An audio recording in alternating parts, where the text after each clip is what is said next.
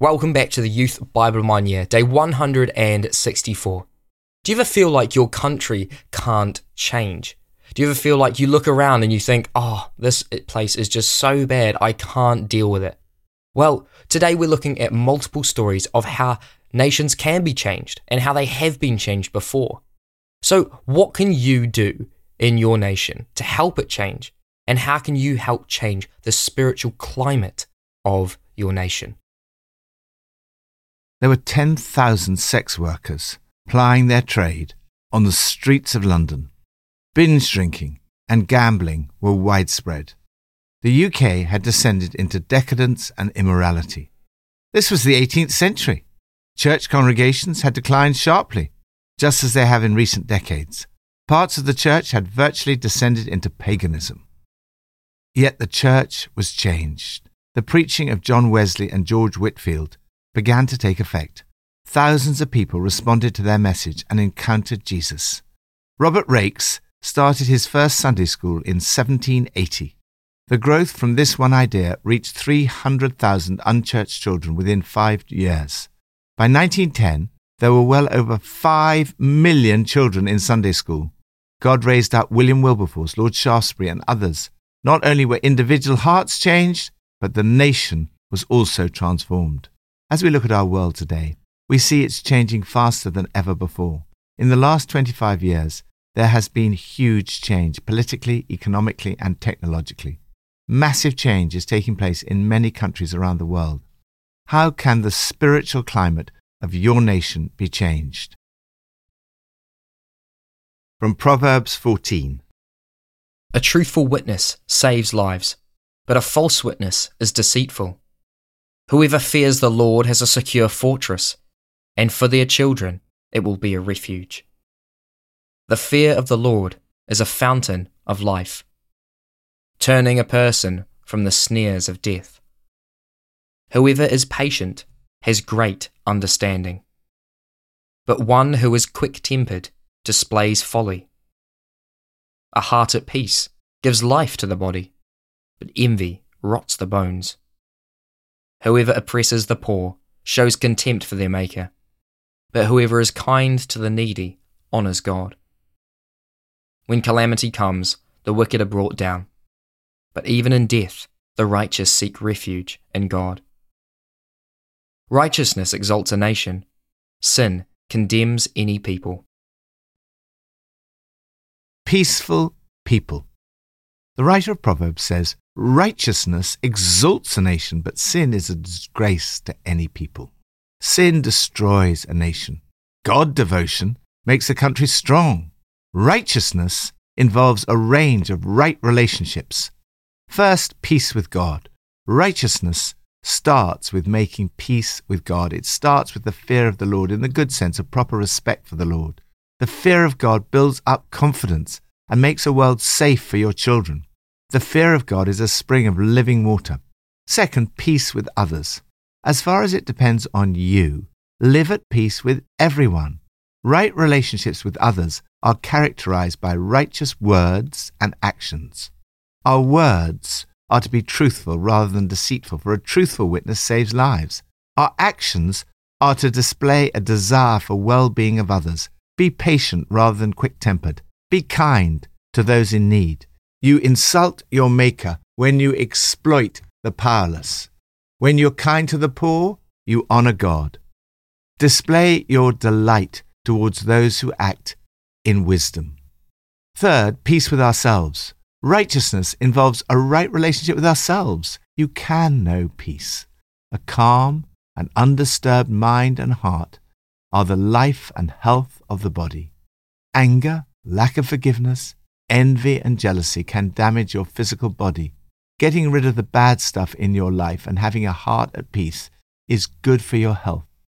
Ultimately, this peace comes from being content about both the present and the future. For even in death, the righteous have a refuge. For those who fear in the Lord, He becomes our refuge in the present and the future. Lord, I pray that our nation will turn back to You, and that the name of the Lord will be respected again in Parliament, government, schools and law courts. Help us to prioritize the poor and be kind to the needy. New Testament from Acts 8. Those who had been scattered preached the word wherever they went. Philip went down to a city in Samaria and proclaimed the Messiah there. When the crowds heard Philip and saw the signs he performed, they all paid close attention to what he said. For with shrieks impure spirits came out of many, and many who were paralyzed or lame were healed. So there was great joy in that city. Now for some time a man named Simon had practiced sorcery in the city and amazed all the people of Samaria. They followed him because he had amazed them for a long time with his sorcery. But when they believed Philip, as he proclaimed the good news of the kingdom of God and the name of Jesus Christ, they were baptized, both men and women. Simon himself believed and was baptized, and he followed Philip everywhere, astonished by the great signs and miracles he saw. When the apostles in Jerusalem heard that Samaria had accepted the word of God, they sent Peter and John to Samaria. When they arrived, they prayed for the new believers there, that they might receive the Holy Spirit, because the Holy Spirit had not yet come on any of them. They had simply been baptized in the name of the Lord Jesus. Then Peter and John placed their hands on them, and they received the Holy Spirit. When Simon saw that the Spirit was given at the laying on of the apostles' hands, he offered them money and said, "Give me also this ability, so that everyone on whom I lay hands may receive the Holy Spirit." Peter answered, "May your money perish with you, because you thought you could buy the gift of God with money." Now an angel of the Lord said to Philip, "Go south to the road, the desert road, that goes down from Jerusalem to Gaza." So he started out, and on his way he met an Ethiopian eunuch.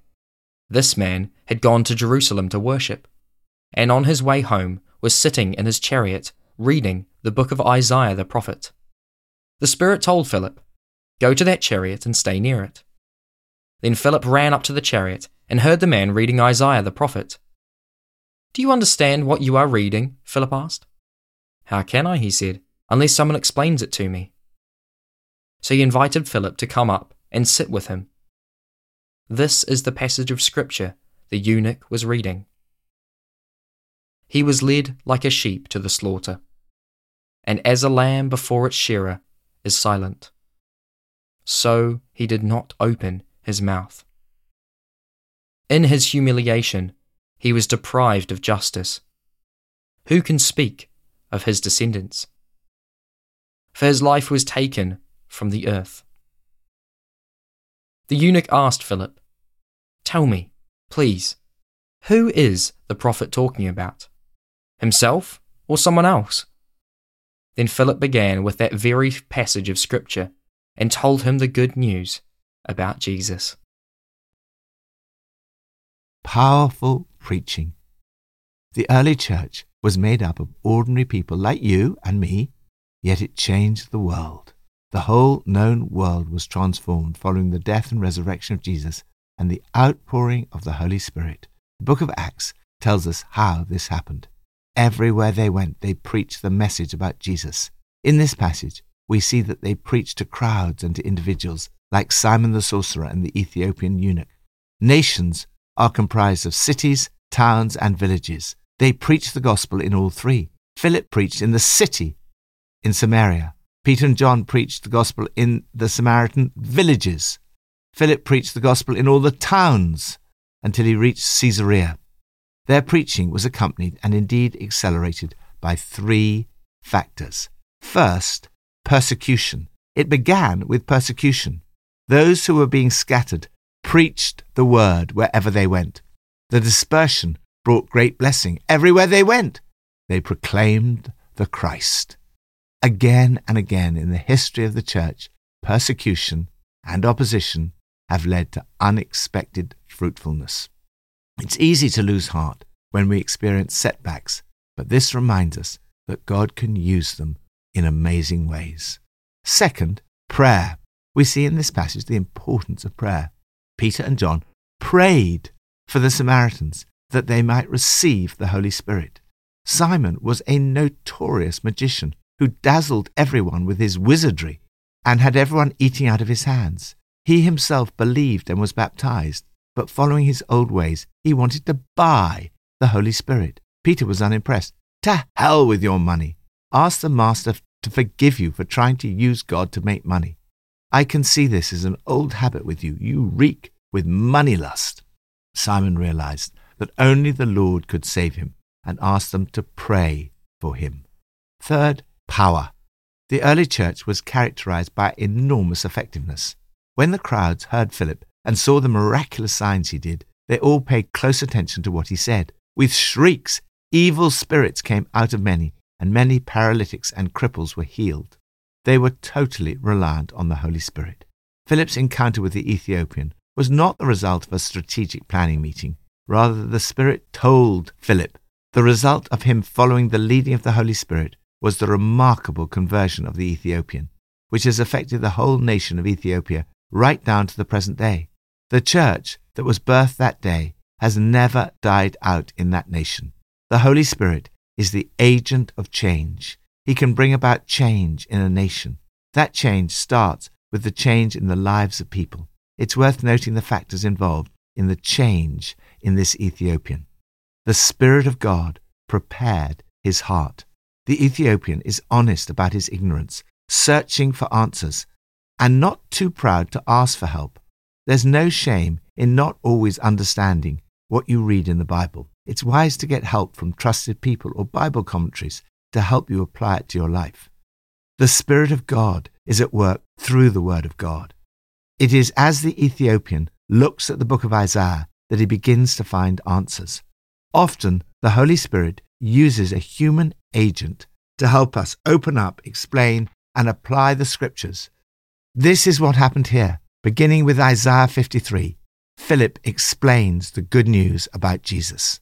The Holy Spirit changes the heart of the Ethiopian in such a radical and complete way that he believes immediately and asks to be baptized. There is no more powerful an agent of change than the Holy Spirit. Lord, help us to be more like the early church. Help us to pray more and to follow the leading of the Holy Spirit day by day.